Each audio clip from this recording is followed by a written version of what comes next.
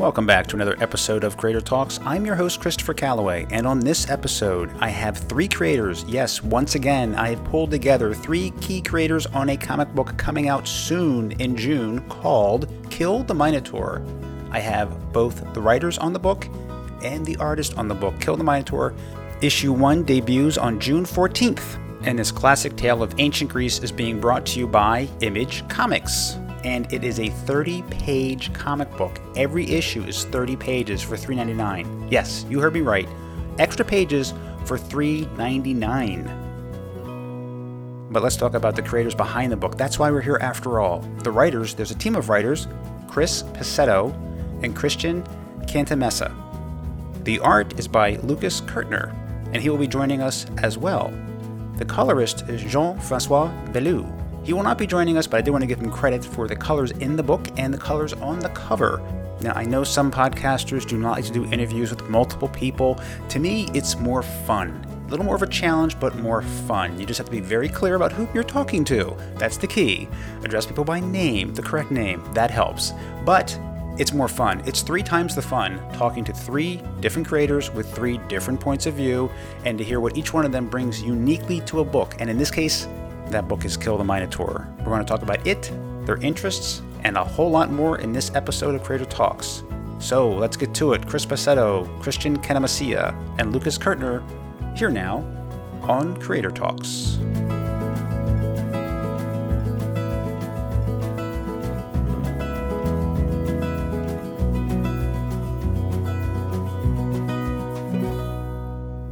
Chris, Christian, and Lucas, welcome to Creator Talks. It's great to have all 3 of you here on the show to talk about Kill the Minotaur, which is being published by Image Comics. It's coming out in June.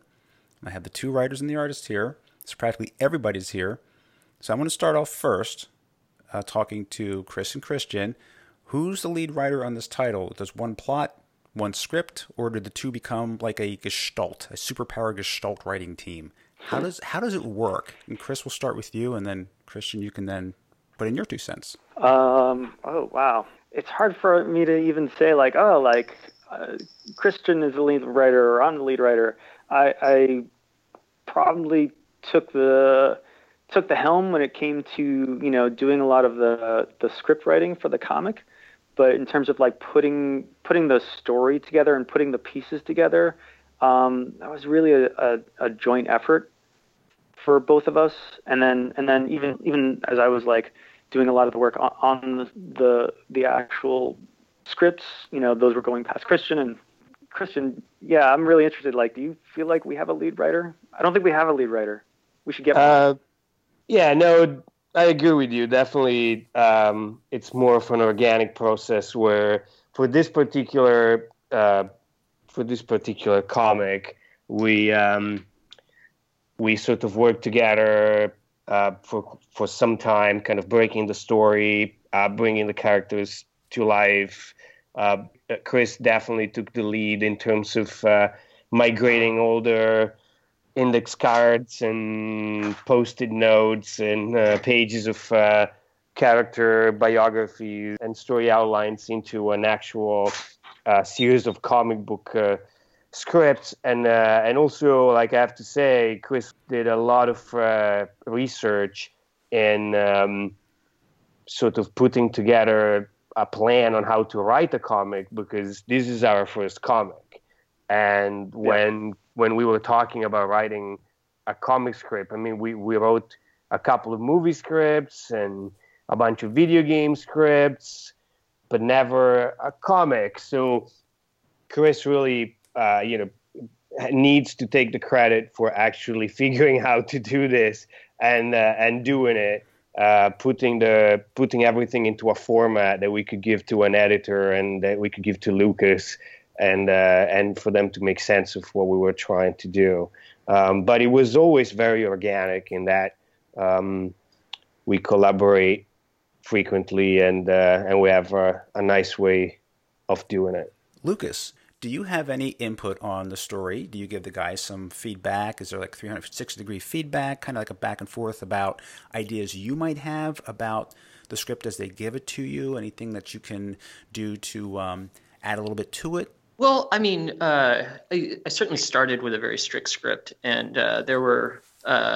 It's really just occasionally, but every once in a while, we'll come across something where I'll drop in an idea for something visually we could do, such as like, oh, well, what if this was from a different angle or something like that. But when it comes to actually like, the story construction and who the characters are, I had a little bit of certainly had some visual design input into that, but not really as far as assisting to like script the story or build the chapters or anything like that. Because I mean that's it's not really my wheelhouse either. I mean I prefer to really just take a strong script and a strong idea like Christian came up with, and really just kind of build on it visually and do some historical research and come up with some cool otherworldliness to it.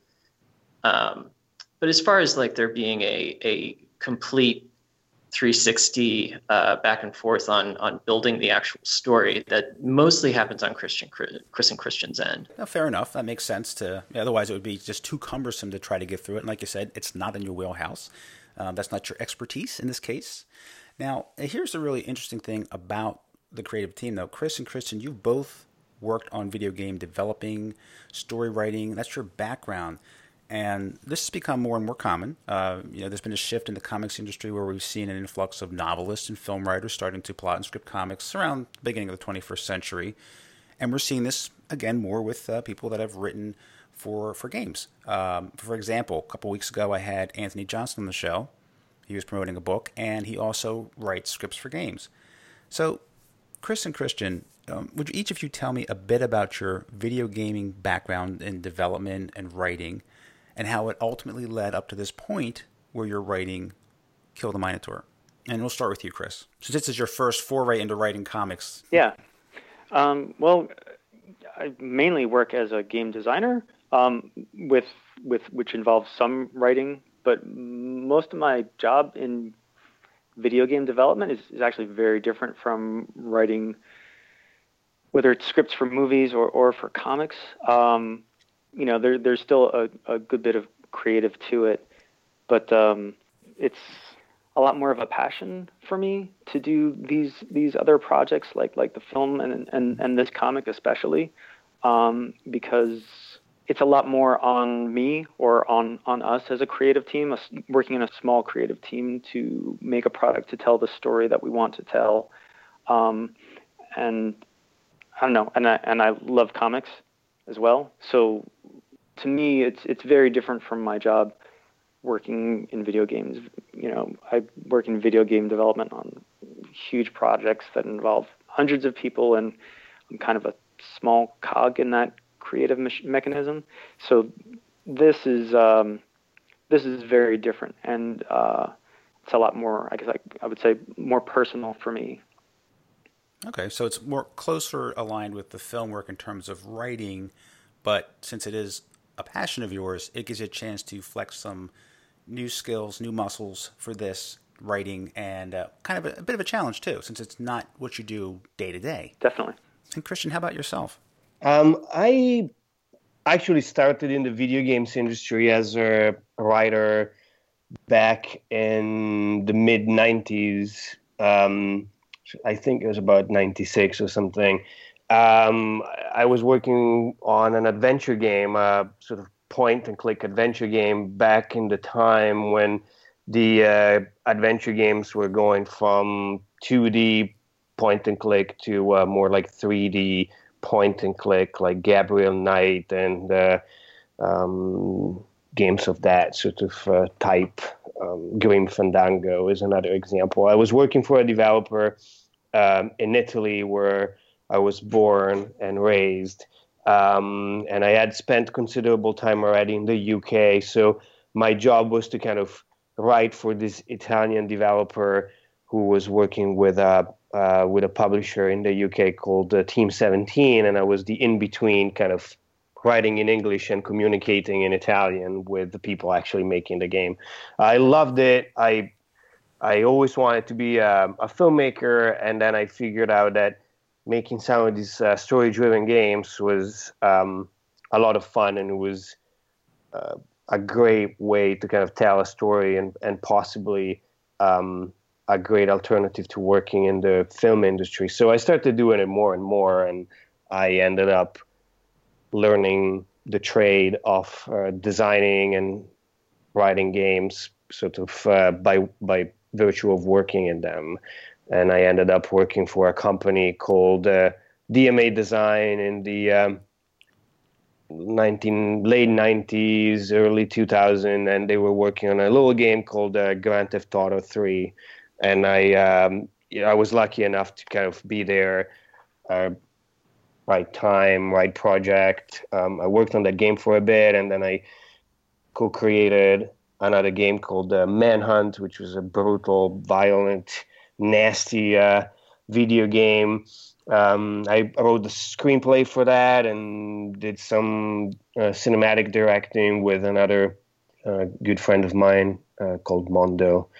And then kind of worked at Rockstar for many, many years. Eventually, after Red Dead Redemption, I left the company to start my own business. And at the moment, that's what I do primarily. I write for games, for comic books, sometimes for movies.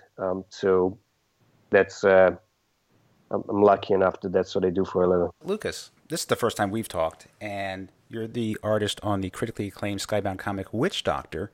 Would you tell me a bit about your artistic background, when you decided to become a professional artist, and a bit about your training? Oh, okay, yeah. I'll start forward and work backwards. I actually got into comics way later in life than most comic book artists do. I don't think that Brandon Seifert and I even began to do our sort of first proto run on Witch Doctor, which was self-published and published by Kinko's essentially. We didn't even start doing that until around 2008, and I'm like 28 at that point. But for a good 8 or 9 years before that, I had been I'd gone to design school, and so I was a sort of a layout pre-press guy for a little while. And up until 2008, I was just working as a freelance editorial illustrator, book illustrator, doing stuff for magazines and stuff like that. And I just kind of it kind of morphed into the comic book scene here, because I'm in Portland, and Portland for a long time now, it's just been a huge comic book town. More and more publishers, Image Central Comics just actually moved to Portland not too long ago. So we've got a lot of the big publishers that aren't like the big two, Marvel and DC here. And the more other artists and copywriters and stuff like that I started to meet in town, like you couldn't throw a rock without hitting people that worked in comics. So, and by just by some kind of weird fluke, because I happened to meet a few of the Dark Horse people way back when I was in college. They invited me to come do a design internship for my senior internship at Dark Horse Comics out there in Milwaukee, which is like just right outside of Portland. And when we were trying to make that work, we realized that, there actually is no design internship available out there at the time. So they just put me in an editorial internship, and I just straight up like lied to my school, because I really wanted to, just be out there interning in any capacity for 3 or 4 months. And they let me stay for like 5 months. They couldn't get rid of me. But that was really my first kind of inside track on like what comics were actually like, about, how it's rare that you hear about people like breaking into comics and stuff. And it's more of a gentle sneak into comics. We even, Brandon Seifert and I and a few other people actually used to do a panel called Sneaking into Comics, how you really get into comics. You start with a very small job, it leads to another very small job, and before you know it, you're doing larger and larger jobs that are, maybe you don't, maybe your first job isn't, drawing a comic. It's oh, you're assisting a colorist in some way, or you're you're going to help out your buddy who's a letterer, and then they put in a good word, and it's this very organic thing that happens. We were lucky enough to have that happen because I think it's a lot easier to get more like larger publisher work if publishers see that you are already putting out your own stuff. Even if you're not making a profit, you're putting it where people can see it. It's your own thing.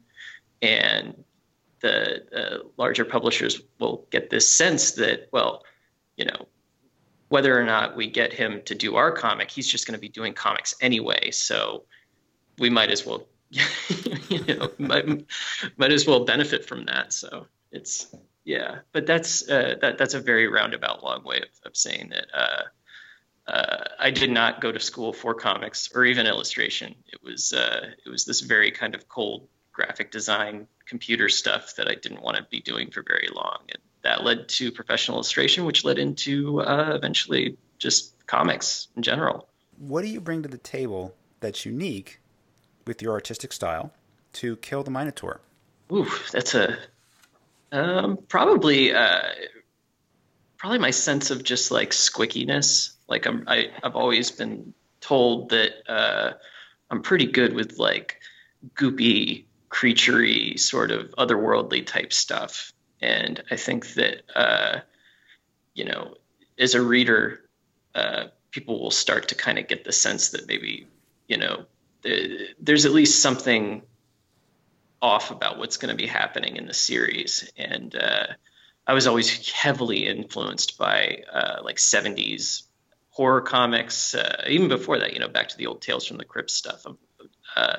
That's always kind of been how things ended up when I tried to put things on the page. It was very brushy and kind of crypt keepery. And you add a little bit of otherworldly, I've used that word like 7 times, but you add a little bit of that to it and it kind of becomes this, almost like this John Carpenter take on the events of the story, which I love drawing that stuff. All the goopy, bony, fleshy horror stuff has always been the most fun to draw. Everything else is fun to draw too, but when you get to a page where it's just like just veins and ribs and stuff, I really sink into that stuff. Yeah, and you can see that in the first issue. And I'm just looking at a copy of Image Plus, which there's an article about the book Kill the Minotaur, and it has your artwork in there all around the article, and it's penciled. It's not colored yet, which is really cool because you can see all the detail in it, including the creatures, and also this Escher-esque drawing that you did. That's a real nice insight into the artwork raw without coloring added to it.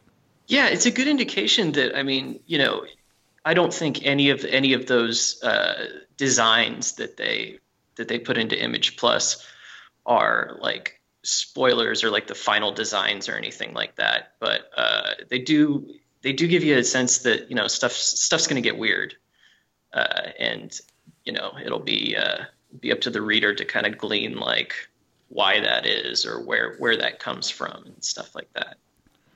Well, let's all talk a bit about Kill the Minotaur because I haven't really gotten into the story yet, and it's based on the ancient Greek mythological story, and those who aren't familiar with it can refer to their dog-eared copy of Bulfinch's Mythology from school for the details. But I think it'd be more fun if each of you talked a bit about the story, what it's about, give me the skinny on it. Chris, let's start with you. What it's about and why you like working on this particular story. Well, what it's about. It's I guess you could call it a retelling. I think it's our own fresh spin on the myth of Theseus and the Minotaur. So tough to do this without spoiling. It's like I have to self-edit. We wanted to do a fresh spin, something that feels a little more contemporary. And specifically, in my head, what it's about is it's about the nature of this story as a myth, as this story that we've been handed down, and how did this story actually come about? What are the roots of this story? And so that's where I think we have fun with it, where we take, and whether or not you're completely familiar with it, we take a lot of the elements that you might see in your Bullfinch, and we represent them in some form in this story, in a form that is a little off and unexpected, including the characters, and that was another one of the enjoyable things for me. The characters are not as two-dimensional cutouts as you might be used to in a regular myth story, where you have like the heroes and the villains and the monsters are all, pretty flat. So our characters taking that apart and representing it in a different way that's a lot more relatable. I think that was another of our main goals in telling this story. So what's it about? It's about not just retelling the myth of Theseus and the Minotaur, but how that story is a myth, like in terms of a heroic story, and also maybe a series of things which aren't entirely true, and we are proposing like, well, maybe this is true, maybe this is what happened, and that's where we take the liberty to get a little weird. And Christian, what do you like about working on this particular story? First of all, joining what Chris just said, and just adding to all that to me, like we've discussed before, Chris and Lucas, there's also an aspect of that story that's a little bit like a coming-of-age story. It is the foundational basis of a lot of horror and drama. The Theseus and the Labyrinth are the first story of confined terror that we possibly have. And so it was really interesting to kind of go back to the archetype. As I mentioned, I grew up in Italy. For me, mythology that you eat in the morning with your cereals when you're a kid there. So it was also like going back to sort of my roots, if you will, even if I never grew up in Greece and I was never locked in a labyrinth. No, not for punishment, and my parents used other ways of disciplining me. Just ask you, Lucas, you had already said that these kinds of creatures are really suited to your style. Is there any other reason why this is the book for you? Oh, man. I said this a couple other times, but I mean, this was my favorite Greek myth as a kid. I was really into Greek mythology when I was younger. I mean, I guess I still am. I never really stopped. But when we started doing this book, I mean, it really just rekindled a lot of that. And I got to go back and reread everything and, get re-familiar with the myth in general and all the details of it and everything. As soon as I was invited to kind of take a look at the project and see what was going on with it and see if I'd be interested, I mean, I immediately knew that I wanted to do it just because, I mean, I've always kind of wanted to work on something that had to do with Greek mythology, and to do something like this where it deals with Greek mythology, but Chris and Christian have done their own thing with it. That's just a huge bonus, and a lot of and like we've said, I mean, there is a lot of really cool sort of imagery in it that I think is I can always tell when something's suited to my style to draw just because it's so much fun to draw. It's like I said, I get to that, like, every few pages you get to something where it's just like, ooh, God, I get to draw that. Like, yeah, it's all shiny and slimy and yeah. Now, I said this is being published by Image Comics, but it's actually the Skybound imprint, which people familiar with it know that Robert Kirkman, that's his imprint, Skybound. And you've all worked with Skybound in one way or another, either through movies or through other comics. Is that how you all got together as a team to be on this book, that you were in some way connected through that association? Yeah, I think the glue, I mean, Christian and I knew each other before, and we wrote and Christian directed the movie Air, which Skybound, their film division, did. And then I think Sean Makowitz was the glue who kind of hooked us up with Lucas. Sean loved Lucas, knew he would be perfect for it once we kind of got hooked up, started making contact. Funny thing is, I think you mentioned those Image Plus pencil images. Lucas, do you know, like, I'd have to like go way back in my memory. I think some of those images are literally some of the very first ones you did when you jumped on. Like, so some of them are really early in our process, and it was really interesting to see them. Lucas's response was even pre-verbal, was to shoot out some sketches.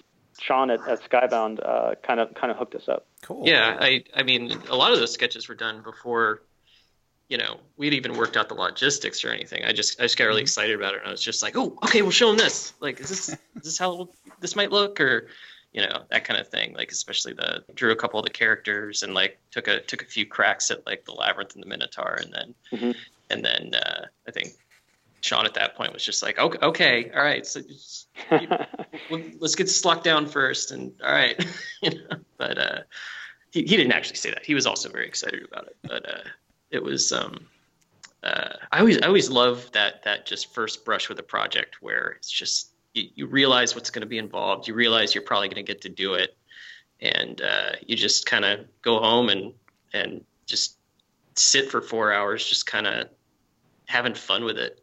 And are you working pretty closely with Jean-Francois Beaudeau, or is he just kind of taking the colors on his own, or do you have any kind of notes you're passing along, or do Chris and Christian, do you do definitely. that? Okay.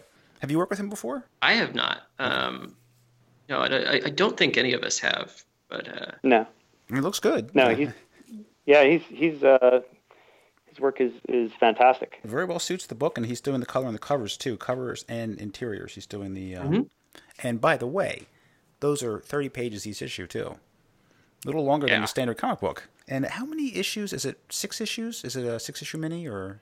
Yeah, it's Yes. 6 issues. Okay. Just want to digress a bit back to the film writing that Chris and Christian worked on writing, directing Air, which I haven't seen it. It was out in 2015. Actually, I just checked out the trailer a few minutes ago. So tell me, how does that compare, working on that film to putting together this comic book? Tell me a bit about your experience working on the film, Air. I'll get started, Chris, and then I'll Sure. pass the baton to you. Well, first of all, Chris and I worked on that movie right after doing a short together. We wrote a short that I directed called How I Survived the Zombie Apocalypse that was our sort of first foray into kind of making a movie. I had made a couple of shorts before, but they were not very narrative driven. They were more sort of experimental, if you will. Let's be gentle and call them that way. And sort of we really enjoyed working together. The short went out to like a bunch of festivals. It did Scream Fest here at the Chinese Theater in LA. It went like abroad. It did the Film 4 Festival in England, blah, blah, blah. So, we really enjoyed working together, and we decided to write a feature. And like you do when you're trying to put a feature together, and at the time we didn't have an agent or a manager or any of that sort of stuff, you write something kind of small and contained with a limited amount of actors in a single location. And because we both sort of liked sci-fi and post-apocalyptic stories and this sort of material, we kind of after much deliberation and failed attempts at coming up with something that we would really be excited about writing and making, we came up with this idea that kind of resonated, and then we kind of proceeded to spend several kind of years trying to put it together and writing it and rewriting it and getting an agent and a manager and getting them to kind of give notes to get it more rewritten and more in better shape every time, only for eventually Robert Kirkman and David Alpert seeing the short film, the zombie short film. I don't even remember how it ended up in their hands, but they ended up watching it and inviting us for a meeting and kind of going, what else have you got? And we were like, oh, well, we have this other script that we developed for a few years and we didn't quite make yet, and they loved it and wanted to do it. And Robert had a few notes, and David Alpert had a few notes. Of course, those guys know what they're doing, so we're very happy to follow them. And that pretty much ended up being the movie that you can see now. And casting was awesome, and getting two stars of the caliber of Norman Reedus and Djimon Hounsou was just beyond what we ever expected for a small first movie. Certainly beyond what I expected as my debut directing features. So it was, an amazing experience. The executives at Sony Pictures that sort of came on board and kind of financed it and acquired it and so on. So that's kind of how it came together as us, like this comic, as me and Chris sort of talking ideas and things that we love, and ending up with a story that we felt was worthy of spending a long time working on. Because at the end of the day, if there is one common thread between movies and comic books, is that these stories just take a long time to come together, whether it's writing it and tweaking it and working with producers to kind of make it become a movie, to writing it for the comic book market and having an editor like Sean kind of help you, really bring everything to life, and then bring in somebody super talented like Lucas to illustrate it. And that is another whole process. And then Jean-Francois comes along and is coloring it, and that's a whole new thing. These things are, people buy them and enjoy them, and it's great, but there is an incredible amount of effort, and you end up living with these things for a very long time. So it also kind of helps that we're working on things that we're passionate about. It's interesting because, there was a period where we were both kind of like, heads together, working on the script, passing stuff back and forth on the phone. For a period, we were still living in the same area, but then, then Christian moved to LA, and I'm in another city, so we were still like meeting frequently.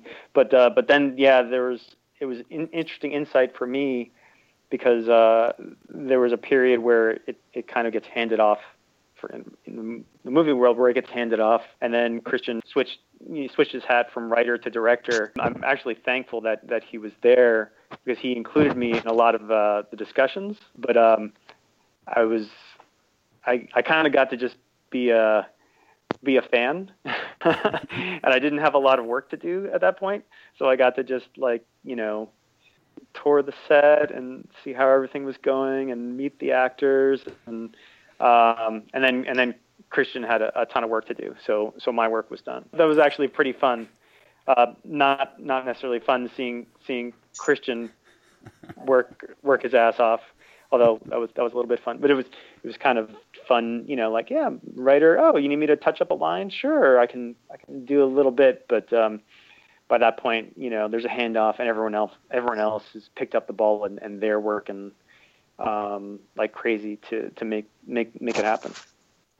And it was fun making the movie, even if I was on set and all that. And obviously, it's a lot of hard work, but it's also one of the best jobs in the world. The only thing that maybe made it not as much fun as it could have been is that it was all shot on location, and people watching it will probably go, "What?" The common misconception for people watching Air is to think that we were nice and warm in a soundstage somewhere in Canada shooting, and then taking our restroom breaks and going to the cafeteria.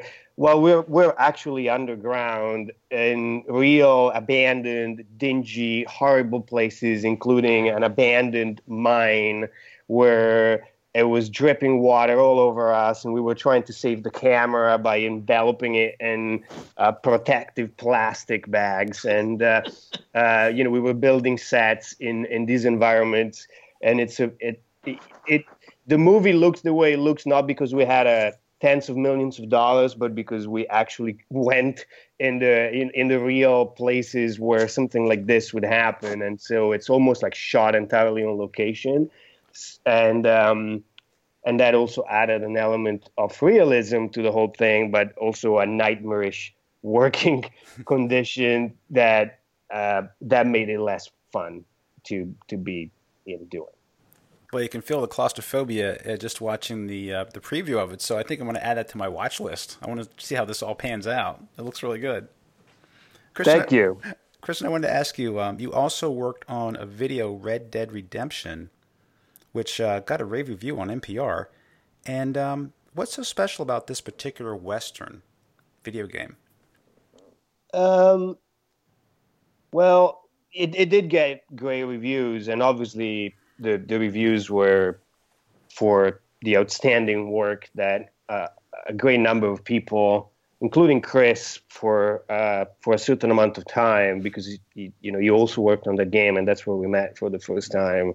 So I kind of shared the huge compliment that these reviewers have paid us with all the massive team that has contributed to it. But I think what resonated with it first and foremost is that we managed to create a Western, and with that I mean not just a good story that resonated emotionally with people, but also an environment where people could experience the stories that they were usually just able to watch with their eyes passively in the spaghetti Western or in the Sam Peckinpah's revisionist Western, and now they were able to kind of walk into one of them and be the hero of the story, and also experience some of the storytelling that we put in there for them.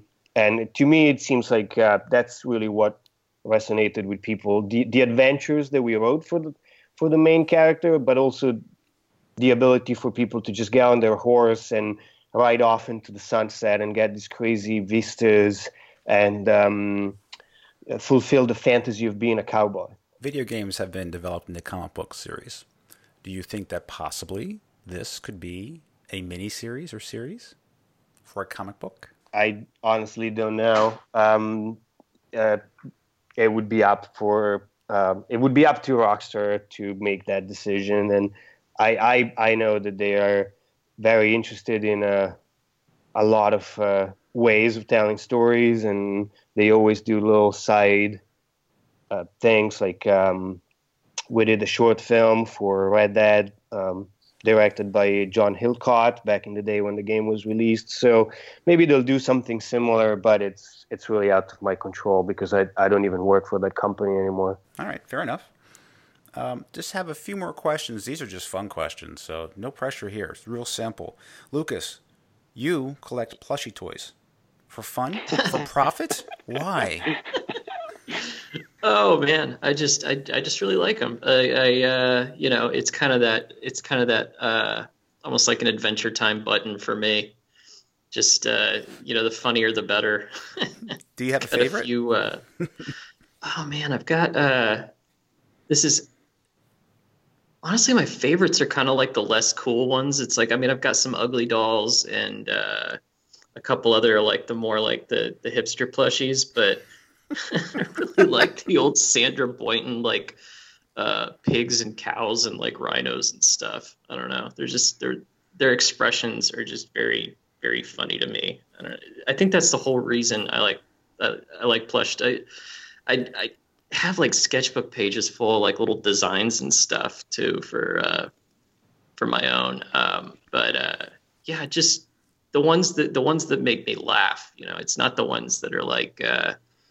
You go into like the fancy toy stores and they're like really authentic looking. Like I'm not really interested in having like, a stuffed fox that actually looks like a dead fox. The more like psychedelic, like out there ones, like the kinds of things that you see in the background of like Adventure Time and Rick and Morty and stuff like that. I love that stuff. So it's kind of a spur of the moment purchase. It's not something like, I got to find this one particular plushie. You're not like a hardcore collector who's trying to find. Oh, most... no. No. Okay. When I say I collect them, I've probably got like 8 or 9. Okay. All right. Like I don't have like shelves full. It's of them. quality, just, not quantity. That's the important thing. Right. And comic book conventions are really great for finding that stuff too. I mean, sometimes they're a little expensive at a con, but like, you know, you can get like your Miyazaki plushies, and like, you know, they'll have a plushie of like one of your favorite video game characters or something like that, and you know, it's that kind of thing. Okay. Chris, do you have a guilty pleasure, something like a plushie collection, or something that's you consider to be a guilty pleasure? Oh gosh, plushie collection. I can't. I don't know how I can hold a candle to the plushie collection. But that number 8 or 9 now, that number is going to go up every time we talk about it, Lucas. Yeah, it will, because now the pressure's like on. Other people know I collect 30. them. They're going to send them to you. Build on that. Oh God, yeah, send them over, everybody. No, I don't know. Like, I don't know if I have a guilty. I would say, like, as a video game developer, my guilty pleasure that probably other developers would look at me and sneer at is I play way too many like casual like tablet and phone games. Okay.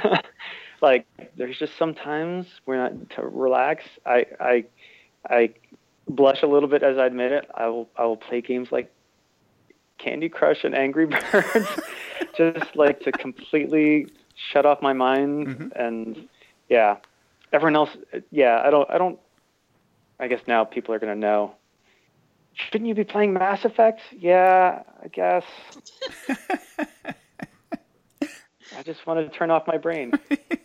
Christian, do you have any guilty pleasures you want to share with us?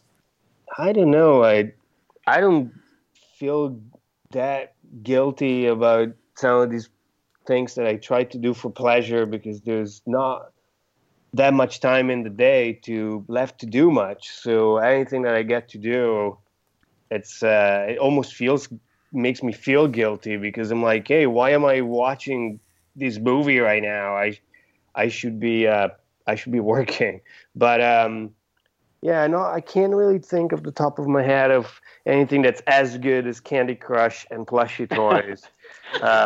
So I'd prefer not to compete with the guys and just step aside and let them take the medal for this. You're not competing. You're hanging us out to dry here. I know. Like we look like terrible humans. I don't really have any guilty pleasures. I guess I like to watch Carson reruns that are on Antenna TV, and that clears the room. I'm by myself then. The wife leaves. Johnny Carson? Yeah. My wife leaves Nice. the room. Yeah, they have the one. I love the ones from the 70s because there's the plaid jackets and Johnny's smoking at the desk, and it's like, wow. But I'm alone there. Everybody leaves. Now, we all love comics, I think it's safe to say. How did you guys get into comics? I mean, I don't mean like writing and drawing, but I mean like your favorite comics that you read now and ones that you've always loved that you read way back when you first started reading comics. Chris, how about you? Yeah, I'm kind of like a hardcore fan of Alan Moore. And that was sort of for me like the big, like I was a big comics fan of, you know, of Daredevil and Punisher and Wolverine, like way back, and then there was a point where like I was exposed to stuff like Swamp Thing and Miracle Man and of course Watchmen, and just like these like mind blowing comic experiences, and the stories that I think in my collection, those are the ones that I'll pick up again and reread just to be inspired and just to, you know, it's going to sound schlocky, but just to look at the potential of the medium. I think there's you know, lots of great writers today, and artists creating comics and doing a lot more of that mind blowing stuff. But to me, like picking up something like Miracle Man, kind of brings me back to that time when, or Swamp Thing brings me back to that time when, you know, I first picked it up and, you know, read some of those series, like I'm sorry if you haven't read it yet. I'm going to spoil it for you. The quote sex scene in Swamp Thing when they have the communion, and there's just like this one long issue that's just like this giant visual poem. It's pretty amazing. So stuff like that is what I enjoy reading, and even in comics today. I mean, I love the fast-paced stories, but if I can see something that really blows my mind and like, wow, I've never seen that. That's the stuff that really excites me. How about you, Christian? I've been reading comics since since I could read, I guess, like everybody probably here talking right now, and probably even listening to this. In Italy, we have a really interesting, diverse input of comics, because I feel, well, I've been out of the country for 20 years, but I feel like when I was growing up, there was the American comics, the classic ones, Amazing Spider-Man and etc., all the X-Men, and then we had the manga, so the Japanese comics and anime, the Japanese animation on TV, and so I was reading a ton of that. I feel like I bought Akira and Ghost in the Shell, and I was reading them before the movies came out and before it was even cool to kind of read that sort of stuff. And in fact, it was very uncool to read them when I was reading them. I would say life-threatening at times. And then of course, Italy has its own culture of comics, from the Disney revisionist stories. There's a whole branch of Walt Disney Comics that has artists and writers in Italy that have created like a parallel universe of new characters and new storylines. And I think every kid up to maybe 14 years of age reads a magazine that's called basically Mickey Mouse, and has comes out every week, and it's full of stories and characters, and I love reading that religiously every week. And similarly, there's really kind of gritty detective stories, black and white sort of horror comics. I loved growing up a comic book called Dylan Dog, which Lucas keeps telling me the name of the American version, and I keep forgetting it. But it's basically this sort of investigator of the mysterious, and it would come out every week as well, and it would be full of crazy paranormal adventures. And his sidekick was Groucho Marx for some bizarre reason. Loved that. I had a stack of those that would go like floor to ceiling. And so, yeah, I grew up literally reading all these diverse comics, eventually getting access to the British AD, 2000 AD, and heavy metal sort of type of a little more grown up stories. But kind of like Europe has its scene, and so it's kind of nice that I was able to kind of enjoy that a little bit before moving to the US and kind of getting way too much into the great output that comes from this country, because I feel like you get spoiled in the US with so much amazing variety and great writing and so many titles from so many publishers, and everything is good that you don't know what to pick up. And in Europe, it's a little more, there's a filter in what comes across, but there's also like a regional output.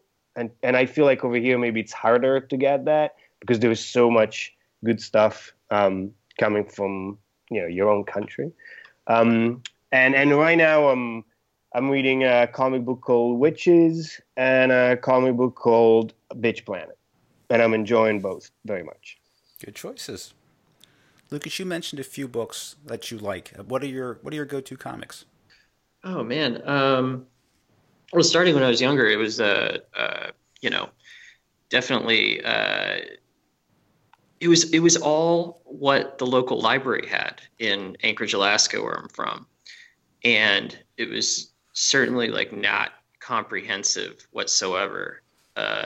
But they would have, bits and pieces of like some really great series. Like that's how I discovered like the Sandman and and Alan Moore's Swamp Thing as well. Like it's weird because they wouldn't have all the books; they'd have like half of them, and I would just always assume that that's how many there were. Like at that age, I didn't understand that those things came out in single issues first. I thought that they were just, this is a nice big thick comic book. Like I'll check that out for a week. And so it was like this really sort of eclectic smattering of stuff, whether it was Sandman or Swamp Thing or a few random European comics like Nicopol trilogy from Enki Bilal. I remember they had that.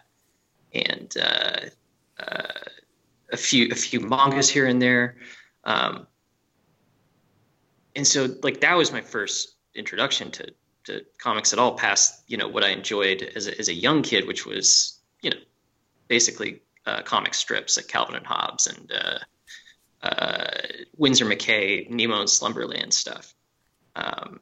And then as I got into like my teenage years and 20s and stuff, I started to, okay, this is something you can go to a comic book store, which got a whole lot easier once I moved to Portland after high school, and actually get a box and collect stuff. And like I said, when I had that internship at Dark Horse, a bunch of those guys were just like so nice and influential on just like, oh, you haven't read this? Cool. Here's my copy. Keep it, So it's, grew from there. And then like nowadays, there's a lot it's hard for me to keep up with everything just because, I have limited time to read, but some of the stuff I'm really enjoying now, a couple of them are actually just coming out of the studio that I share with a bunch of other artists and stuff. So there's Steve Lieber and Nick Spencer doing The Fix, which is just an amazing, funny book. Kurt Busiek and Ben Dewey being the guy that's in the studio, are doing Autumn Lands, which is just an amazing, gorgeous fantasy book involving sort of like culture of anthropomorphic animal people.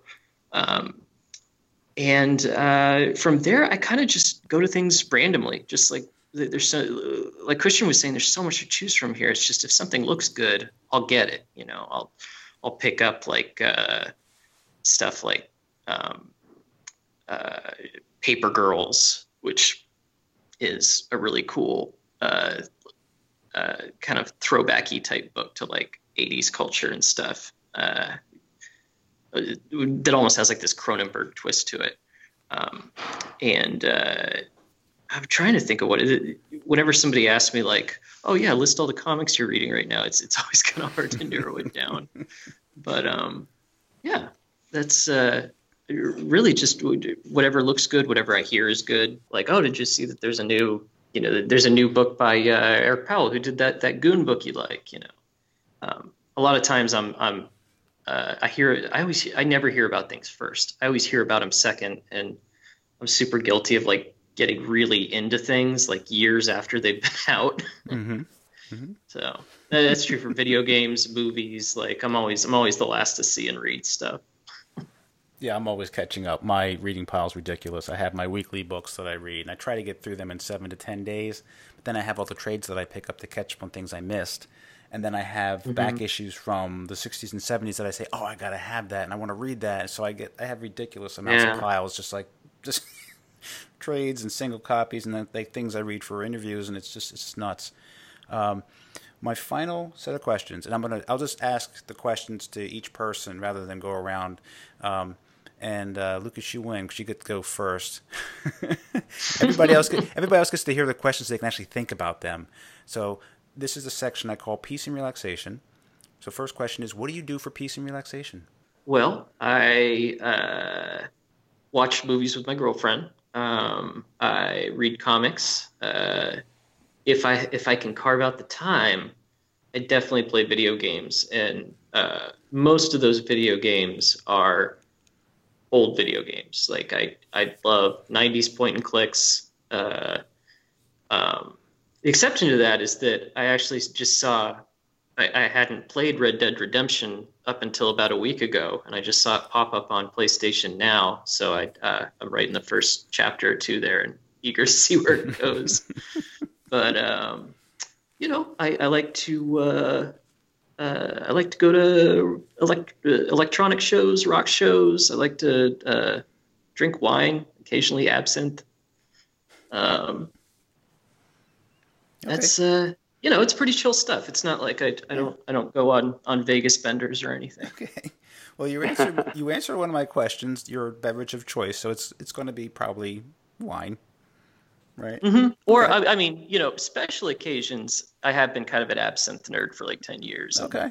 And do you have an island book? If you're stuck on a desert island, what's the one book you want to have with you to read? Oh, I would have to say Dune. Okay. Yeah, it's very rereadable, and like I always catch something new every time I read it. All right, good choice. Good choice. Christian, for rest and relaxation, when you can find the time, what do you do? I meditate and I watch movies. And usually I try to disconnect the movie watching from the relaxing movie watching from the work movie watching by trying to relax with like older movies that are a little more obscure and maybe a little less connected to what I do and the genres that I work with. I've recently subscribed to a service. I don't want to advertise here, so it shall remain unnamed. But it offers like a great selection of really old and classic cinema, and I really enjoy just dwelling on those sort of sometimes foreign language films and just sort of relax. And I know that while they might inspire me, I'm not watching them immediately to research a project that I'm doing. And also, like, I've discovered meditation recently. I know that this is a millennia-long endeavor for humanity, but I've just come across it the last couple of months, and it really changed my life. So I would recommend everyone that try and meditate at least 20 minutes every day. Very good advice. I try to. I got up to 30 minutes at one point, to where you can't feel your legs. All right. But now I'm back down to 10 minutes. Yeah, I actually go to a class as well every Sunday, and so I try to at least find the time to do that and really make an effort, and then it pays off, because at the very least you have a routine that you can do, and for that hour it's your sanctum, it's your time. Yeah, no, it really does work, because when you're consistent at it, which I haven't been, but when I was, it really does help slow down your thinking and how you react to things, and you can really examine things. It's almost like things move more in slow motion, because you're able to examine all the thoughts that come into your head. With meditation, you can just let go of everything, so you're able to handle things that come in at you when you're not meditating, just from going through that practice repeatedly. So yeah, it's definitely beneficial. And do you have a beverage of choice when watching movies? I'll tell you my favorite cocktail, which is Negroni. It's an equal mix of gin, vermouth, and Campari, and I highly recommend it. Thank you. Chris, peace and relaxation. What do you like to do? Peace and relaxation. Usually it's sometimes it's playing with my kids, but sometimes that's not always the most peaceful or relaxing. I understand. So I try to, sometimes it's good. The rest of the time it's like just some quiet activity by myself. Reading is a favorite. Sometimes more so even than watching movies or TV shows. Those can be be enjoyable, but there's something particularly relaxing about like reading quietly in a quiet room, or outside in the sun. That's probably my go-to like way to relax. And your Desert Island book, what would you have with you? That one book. Desert Island book. This is hard. I have like a library in my office, like, and I keep trying to like whittle it down, but it keeps growing. It's like out of control, and a lot of these are books that I've sort of collected, and a lot of these are books that I read and reread. It's probably going to be, this is something that I happen to love right now, but if I think about it for another day, I'll come up with another answer. Joe Abercrombie's Best Served Cold. He's just a fantastic fantasy author. Call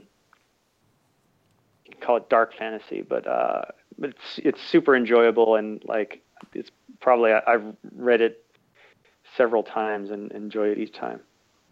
Okay, and your beverage of choice when relaxing? Beer, preferably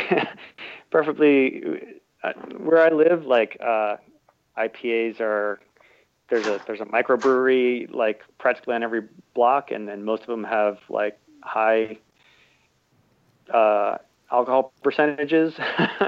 So like a double or triple IPA is a usual go-to drink for relaxing. I understand. I love the IPAs, the double and the triple, and it's like I have one. It's like, oh, I can't feel my feet. Yeah, they were very strong. Yeah, one is all you need. That's like it. The 6-pack. You can milk that for an entire week. Yeah, it depends on how often you need to relax. If you need it several times a day, then you've probably got a problem. Oh yeah. It's a tough drink to have at the end of a long week, because after I have one, it's good night. Yeah, well, it's the end. It's the end of the day. If you're doing it in the afternoon, then you're not planning much else. No, you're not cutting the lawn. No. Well, gentlemen, it's been a pleasure. Kill the Minotaur comes out June 14th, 30 pages. Chris, Christian, Lucas, thank you so much. Appreciate you being guests and spending all this time with me discussing Kill the Minotaur and other sundry things. Thank you, Christopher. There you have it. The writers of Kill the Minotaur, Chris Pacetto, Christian Cantamessa, and the artist Lucas Kettner. The book comes out on June 14th, published by Image Comics, a full 30 pages, so check it out. And thank you so much for listening to the podcast. I have a lot of great guests coming up. I have a focus on a publisher called Insane Comics and their creators. So about once a week, for the next several weeks, I'll have a spotlight on one of those creators that are publishing books through Insane Comics about them and their work. So that'll be a bonus podcast every week on top of the regular podcast on Thursdays. There will be 1 week where I have only one podcast, because I'll be doing a little bit of peace and relaxation myself on a brief weekend trip for a few days, and I'll talk about that when I come back from the vacation. And if you want to follow me on Facebook or Twitter, it's at Creator Talks Pod. That's at Creator Talks Pod. Or go to the website. You can send me an email. Check out past podcasts. You can stream them from SoundCloud. You can download them from iTunes or from Google Play or Stitcher. And my website is CreatorTalks.com. That's CreatorTalks.com. I've conducted several interviews in the past few days, and I have some really good interviews coming up. I mean, I feel like I wasn't even doing my job. The guests were so good. I mean, they really brought it. They just talked, and I keep it within an hour. But we don't just talk about the comic. We get into some pop culture, some history, film, TV. So there's a lot of really good conversations coming up, especially if you want insight into the writing and artistic process. I'm talking some really good insights, some personal experience from the creators, and I think you'll really enjoy hearing their stories. I know I did. I was really wrapped up in their stories. Well, that's it for now. I'm Christopher Calloway for Creator Talks. Until next time.